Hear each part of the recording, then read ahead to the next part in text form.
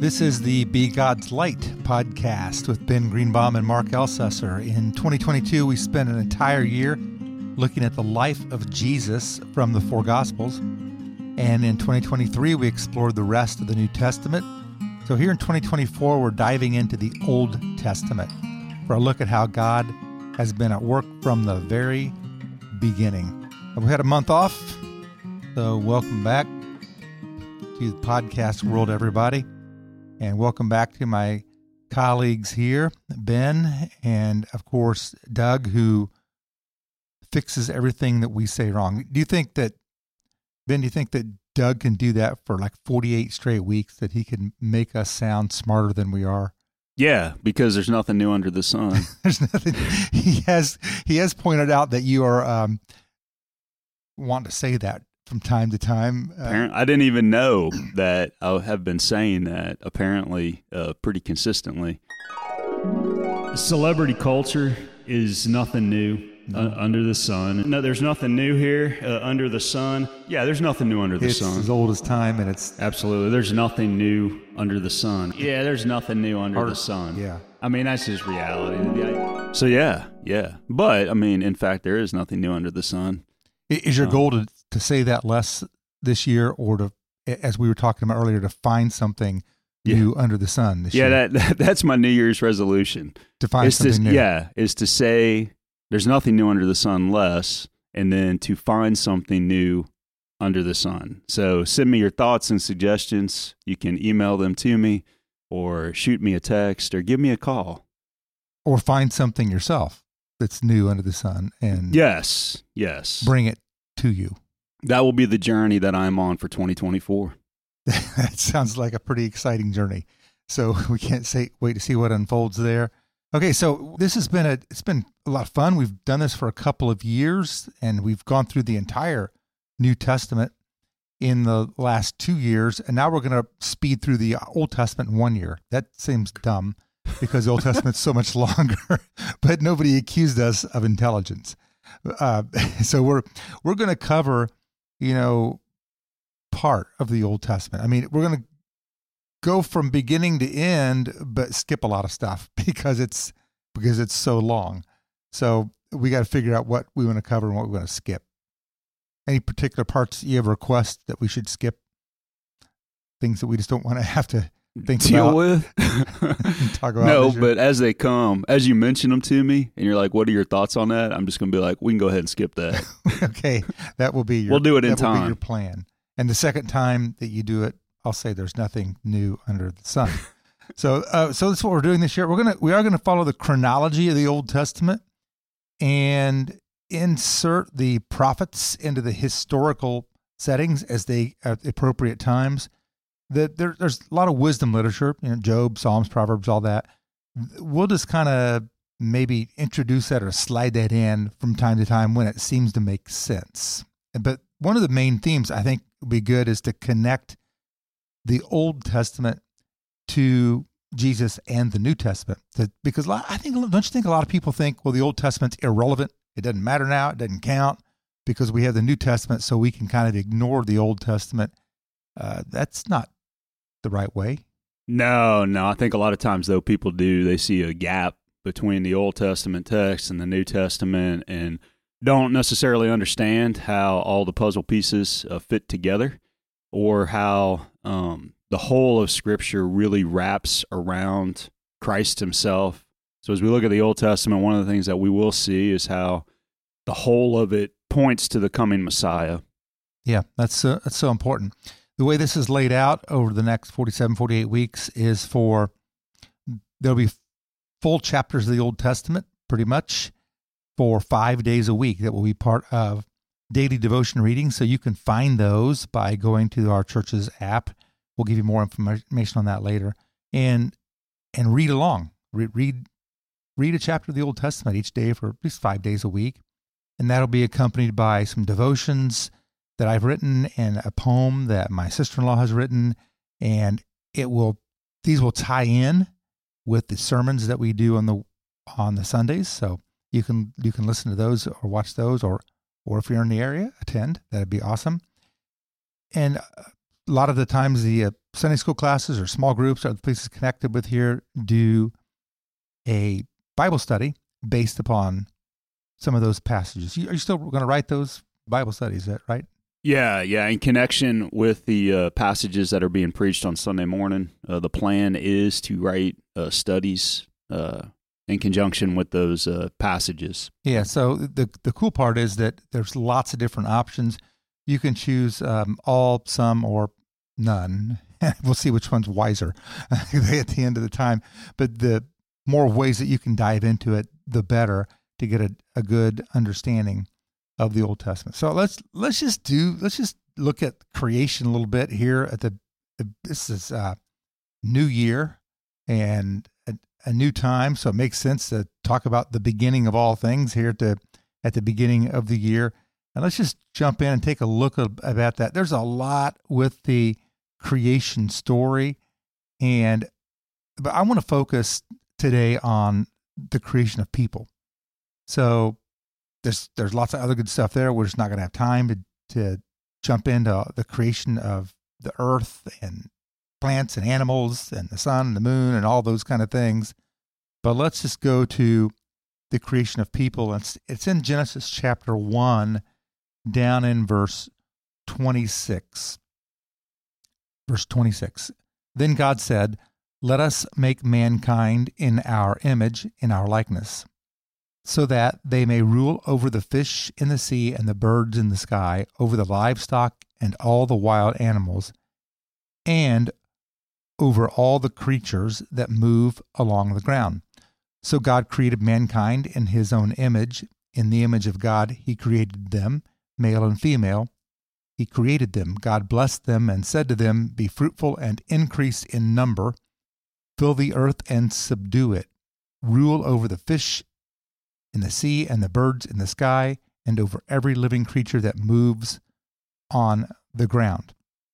Then God said, "I will give you every seed-bearing plant on the face of the whole earth, and every tree that has fruit with seed in it. They will be yours for food. And to all the beasts of the earth, and all the birds in the sky, and all the creatures that move along the ground, everything that has the breath of life in it, I will give every green plant for food." And it was so. God saw all that he had made, and it was very good. And there was evening, and there was morning, the sixth day of creation. So we have this creation of people. And what kind of stands out to you from Genesis 1, Genesis 2 kind of have different accounts of the way people were created by God, one kind of written in one style, another style, different perspective. What stands out to you from this Genesis 1 creation view, Ben, of human beings and how God went about the business? That all of humanity are image bearers of the triune God, and so in that there's inherent dignity and inherent worth in all of God's human creation, and in that too, I think about how, having been created in the image of God, again of the triune God, that as God Himself exists in community, the Father, the Son, and the Spirit, how we are created to exist in community. Later God will, He made the points made in Genesis 2 that it's not good for man to be alone, as we see the creation of Eve. And so there is this innate desire to be in relationship with others, to enjoy friendships, to enjoy companionship, not only with our fellow image bearers, but with God Himself. And so, I look at the body of Christ and how God has given us the church as an extension of His creative intent, that we get to exist in relationship with those who are mutual followers of Christ, who are seeking to collectively live into God's call and desire for our lives, and the opportunity we have to share that with one another. God's desires for community and unity, it's a pretty beautiful picture of creation. I love the way you put that. It reminds me of what it means to be in family, among neighbors. I don't think that I would do very well if I stayed home by myself and worked all day long. I don't think, I mean, I know people do that. I think that I would over time struggle if I were if I was in isolation most of the time and not with people. And I gotta get around some people, I didn't realize, I think, how much, which is ridiculous in some ways, because I look at the relationship that I enjoy with my wife, my kids, friends, but as someone who has this natural bent toward, being an introvert, I thought it was interesting when COVID hit and the world, shut down in March of 2020. I thought to myself initially, I'm like, this is going to be heaven on earth to me.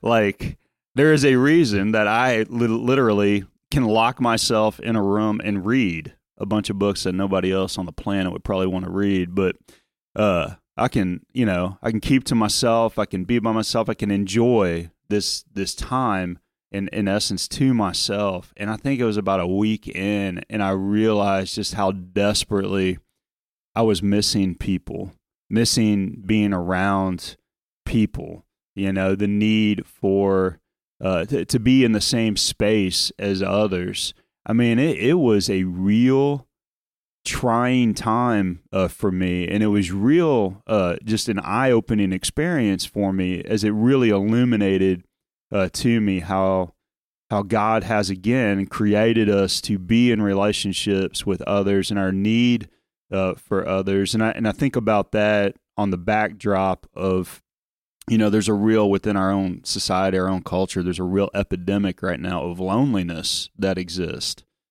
because people have, whether from COVID or because of our, in some ways, modern technology, people have physically, in some ways, cut themselves off from others or feel cut off from others. And there is this real just epidemic of loneliness that has led to increased anxiety and depression. And again, it's just this reminder to me, and in some ways bears witness to God's intent at creation and creating us in His image, having created us to be in relationship with one another. In August of that year, August of 2020, I was in the hospital with COVID, as you know, and I was in intensive care for 10 days. There was all kinds of stuff. I was hooked up to every gadget that they could come up with in the medical world, and had all kinds of things like that were being done to me. And it's the early days of COVID, and so they were trying to figure it out and all that thing. But the very hardest part was the isolation. Because it was the early days of COVID, the nurses and other people didn't want to come into the office. I mean, I call it my office. It kind of was. It became my office, my home, my life, my world. They didn't want to come in very much. And rightly so. They had to put like a hazmat suit on or whatever to come into the room, and it took them a while. And so when they came in, they did everything. Here's your meds, and here's your food, and here's this, and here's that, and we're going to sit you up. Like all the things they did all at once, and then there was nobody around, and they could see me. I had a glass wall door. I mean, the whole wall was glass. They could see me, and if any problems would come about. But I figured that. At one point, I figured that I was alone about 23 hours a day for 10 days. That there were people in there for 15 minutes and gone, and that was the hardest part of the whole experience. There was one doctor who was a believer in Christ, and he would come in and kind of look at my chart and look at me and shake his head and say, "You're really sick." He was super honest with me. But then he would he asked me if he could do this, and I said, "Of course." And so he'd lay hands on me and pray for me. And he did that every day for a week. And that became sort of my life-sustaining moment. I mean, physically not, but emotionally and spiritually, I looked forward to that. I mean, my wife wasn't allowed to visit. My kids weren't allowed to visit. Nobody was allowed in the room. But he came in and I felt like I had leprosy or something. And nobody wanted to come near me and touch me.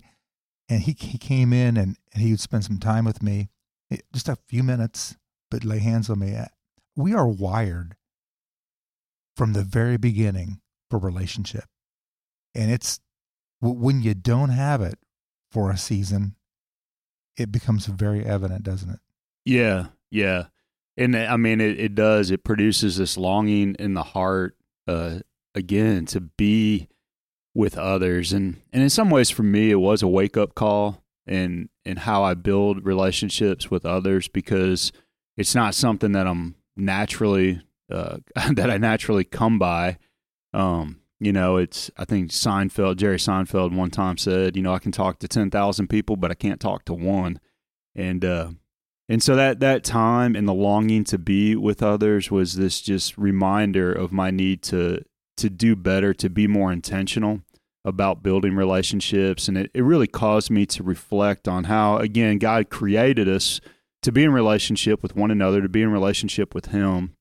And as we'll talk about, how sin reaped separation, reaped dysfunction. And into that, what does God do? He pursues relationship with us by giving us Jesus Christ.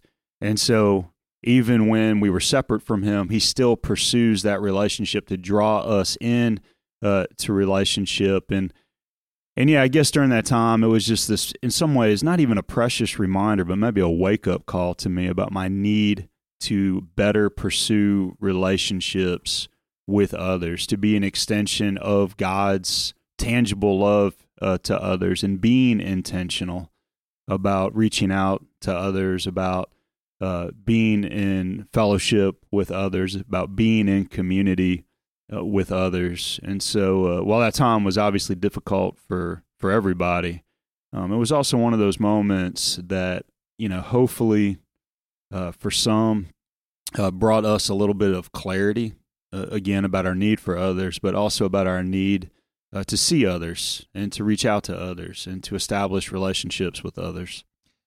This is recognized by God, obviously, as He creates us. In Genesis 2, in the account of creation, God makes the statement, it is not good for the man to be alone, the very thing we're talking about. And that Genesis 2 account, it's kind of in stages, and of the man was formed first. In Genesis 2, verse 7, the Lord God formed a man from the dust of the ground and breathed into his nostrils the breath of life. And the man became a living being. See that intimate connection between God and man. But then down in verse 18, the Lord God said, it is not good for the man to be alone. He wasn't alone. He had animals, birds, and was running around naming them in that Genesis chapter 2 story. But it says no suitable helper was found for him, a person to be at the side, to work with, to do life with. And it's the recognition, I think, from the very beginning that we are created for relationship. We're created to be with others. So even though there was Adam, the man, and he had the entire earth at his disposal, and every bit of creation was there for him, it wasn't like having another person. That's right. And he needed her. So the Genesis 2 account, let me just pick it up there in verse 22. So the Lord God caused the man to fall into a deep sleep, and while he was sleeping, He took one of the man's ribs and then closed up the place with flesh. Then the Lord God made a woman from the rib He had taken out of the man, and He brought her to the man. The man said, this is now bone of my bones and flesh of my flesh, and she shall be called woman, for she was taken out of man. That is why a man leaves his father and mother and is united to his wife, and they become one flesh. Adam and his wife were both naked, and they felt no shame. That last part, I think, leads into the fall, which we'll talk about next week. But this need to be in relationship, this need to be with somebody, is baked into the very beginning of the creation story. It is, and that doesn't mean that everybody has to be a married person to find fulfillment by any means, but we're not created to be alone. We're not created to do life by ourselves. In fact, I would just encourage those of you listening, if you kind of fell out of the habit of going to church during COVID and you were staying home and watching it on TV and on your computer or whatever, and you've sort of stayed in that rhythm, stayed in that pattern, it's a new year. I would encourage you to find a church and to go be with people, as annoying as we are, as hypocritical as we are. The church is full of hypocrites. Yep. You're talking to a couple of them, you're listening to a couple of them right here. And, none of us are perfect, but it's better to do life with people, as messy as it is, than sort of just to observe it from a distance. So I would encourage any of the listeners who just kind of stepped away, or for whatever reason, aren't part of a church community, find one. Get with people, get to know people, and they will bring you great joy and great grief. That's people. And you know what? You will too. You'll bring them great joy and great grief, because it's about being in relationship with people. And maybe this is the time to just say, it's time for me to get back into a church community and to grow in my faith with other human beings, because God said it's not good for us to be alone, and to do this life and to do faith by ourselves. What would you add to that sentiment that I've tossed out? No, I mean, I wholeheartedly agree with that. And for those who are unable to make it to a church body for whatever reason, might be a shut-in or dealing with some sort of physical or medical issue, for those that are in a relationship with them, to go knock on their door, to make sure that we're bringing community to those who can't get to community. And so, yeah, I mean, as we look to 2024, as we dive in for us into the Old Testament, as we consider now God's creative design for us, how can we better and more fully express that in this world to the glory of God, that it would benefit our relationship, not only our individual relationship with Jesus Christ, but be a mutual benefit to others. And so I do have one quick question for you, though. So, we are upon a new year, Pastor Mark. So do you have a New Year's resolution? What have you resolved to do in this new year? I'm not really huge on New Year's resolutions. That doesn't surprise me. That's not a thing that I think about too much. I mean, I'm more wired that when God's leading me into a particular area, or when I am thinking about doing something significant, no matter when it is, then that's what I embark upon. So I don't really think about New Year's as a day to make a resolution. It doesn't enter my mind that much.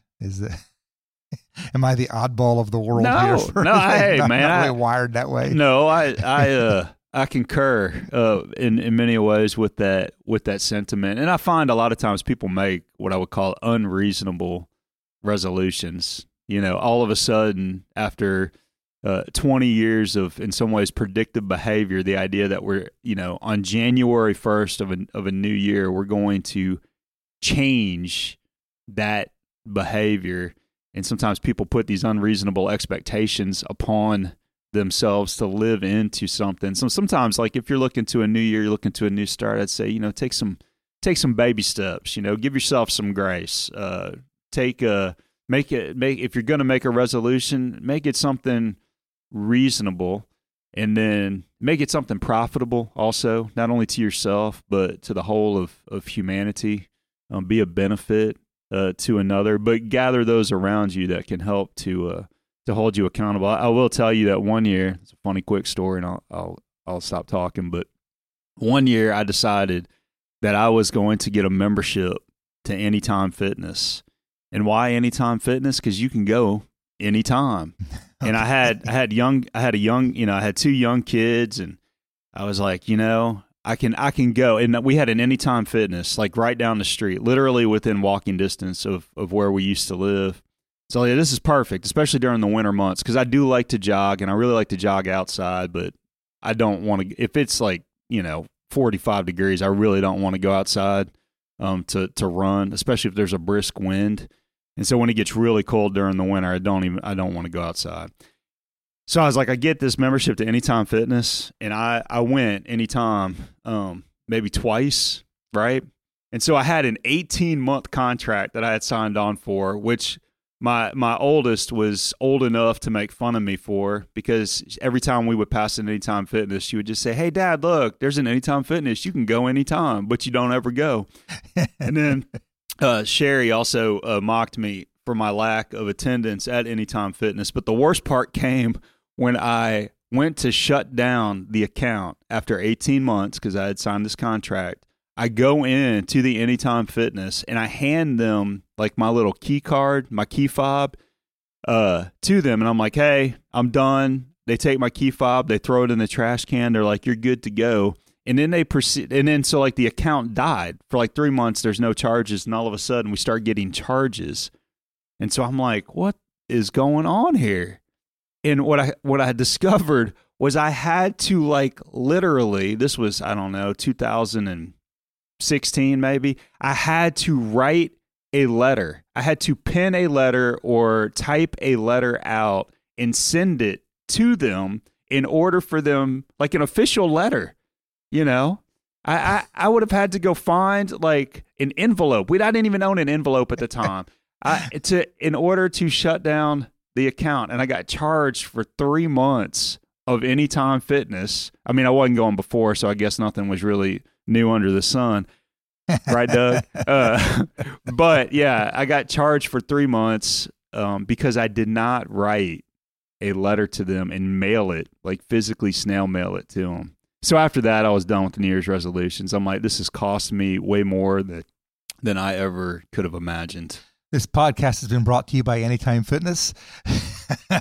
So thank you for listening today. And, that's a great story. Maybe what I take out of that more than anything is if you're going to make a resolution, don't sign an 18-month contract. That's real wisdom right there. Right there. Yeah. Give it a shot for a week or two and see how it goes. And if it's something you want to do and jump into. Well, next week, we're going to take a look at a tougher topic, the fall of humanity, the introduction of sin into the human experience. I mean, some little stuff, the first murder and some things like that. But until then, if you want to jump in deeper, go to our church's website, fishersumc.org, and click on the Be God's Light link. This will take you to more elements in this year-long study of the Old Testament. Until next time, have a great week, and God bless.